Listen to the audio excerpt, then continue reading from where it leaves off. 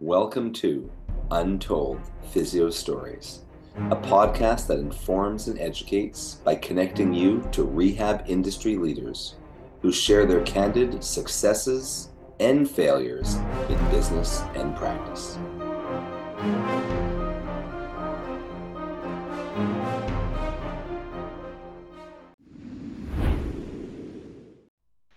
Welcome back to another episode of Untold Physio Stories. I'm Jason Shane from Shane Physiotherapy with my co-host Dr. E from the manualtherapist.com, modernmanualtherapy.com, and edgemobilitysystem.com. And today we have back Chris Johnson from Zeren PT. By popular demand. By popular demand. In the last episode he shared a very poignant story about what to do when the subjective and objective presentation do not click right, we'll say, or they don't feel right. Something doesn't match up, and that was a great story. I fully recommend you go back to the last episode and listen to that one. So, Chris, you're back. Thanks for coming back. Of course. Thanks for having me. And you have another story today for us. Yeah, I have I could go all day with this stuff, having spent over a decade in New York City, but yeah, this one's just a little bit of a strange scenario. So I would say maybe I was about 4 years into my time at the Nicholas Institute of Sports Medicine, and a woman was referred to me, and I was slated to do the initial consultation.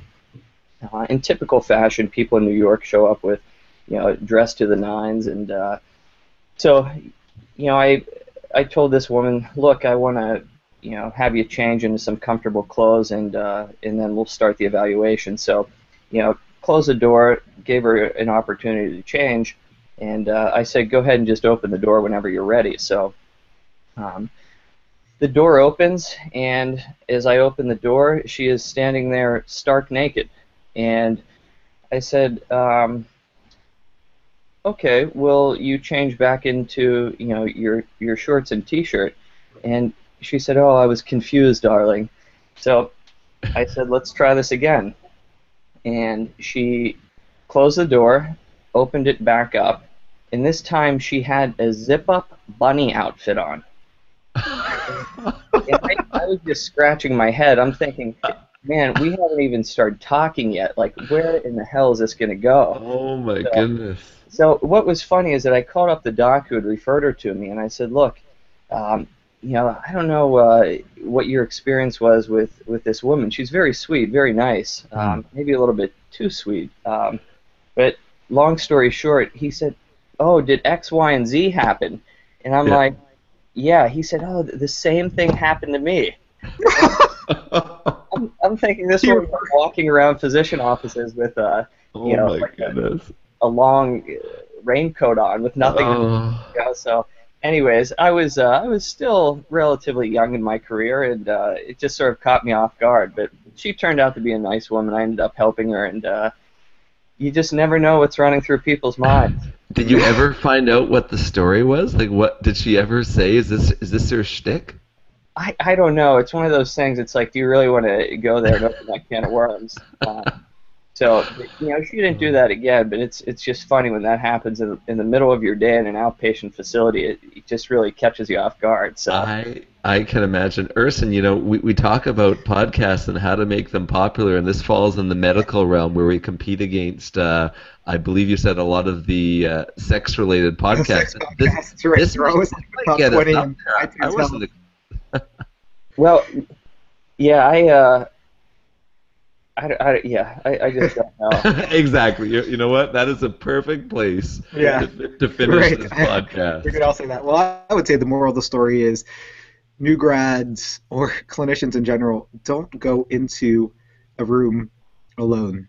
I would always take a student with me, and in this day and age, it's not even just with the opposite sex or anything like that, but it basically leave the eval room door open, and I would always do evals for that very reason. I would always do them out in the open where the clinic tables were. I never went into a room alone unless someone absolutely demanded it for privacy reasons or whatever. But there's a reason why MDs do it, and I think we should do the same. I completely agree with you, and just to follow up on that, I always keep the door open, and I try to do all my evals out in the open for that very reason. And this is a prime example, just to serve as a reminder. And again, I think it also builds camaraderie to get people out in the clinic and to get them interacting. So I think as a new grad, sometimes you feel like you may make a mistake during an evaluation or a consultation. But you know what? Come out from behind closed doors, not only for litigious reasons, but I think it'll lead to a better experience as well. Well said. Great. So, Chris, once again, if people want to find you, what's the best way for them to follow you? So my website's zerenpt.com, zerenpt.com. You can also go to facebook.com/zerenpt and connect with me on my YouTube page, which is a great video library resource that's primarily exercise and performance-related content. If you just search Chris Johnson PT and YouTube, and I also have a great running ebook called Drills for Runners to Master, which is under the products tab of my homepage, as well as it's housed on a couple other sites. Urson has it on his site, Ryan DeBell has it, and I know Jason's putting it up momentarily. Right, Jason? I am. I have my my web guy working on it. Also, you want to take System of a Run, Chris's amazing seminar. Well said. Yeah, you and I have both taken it, and yeah, it was a great course. So thanks again for coming on, Chris. Thank you.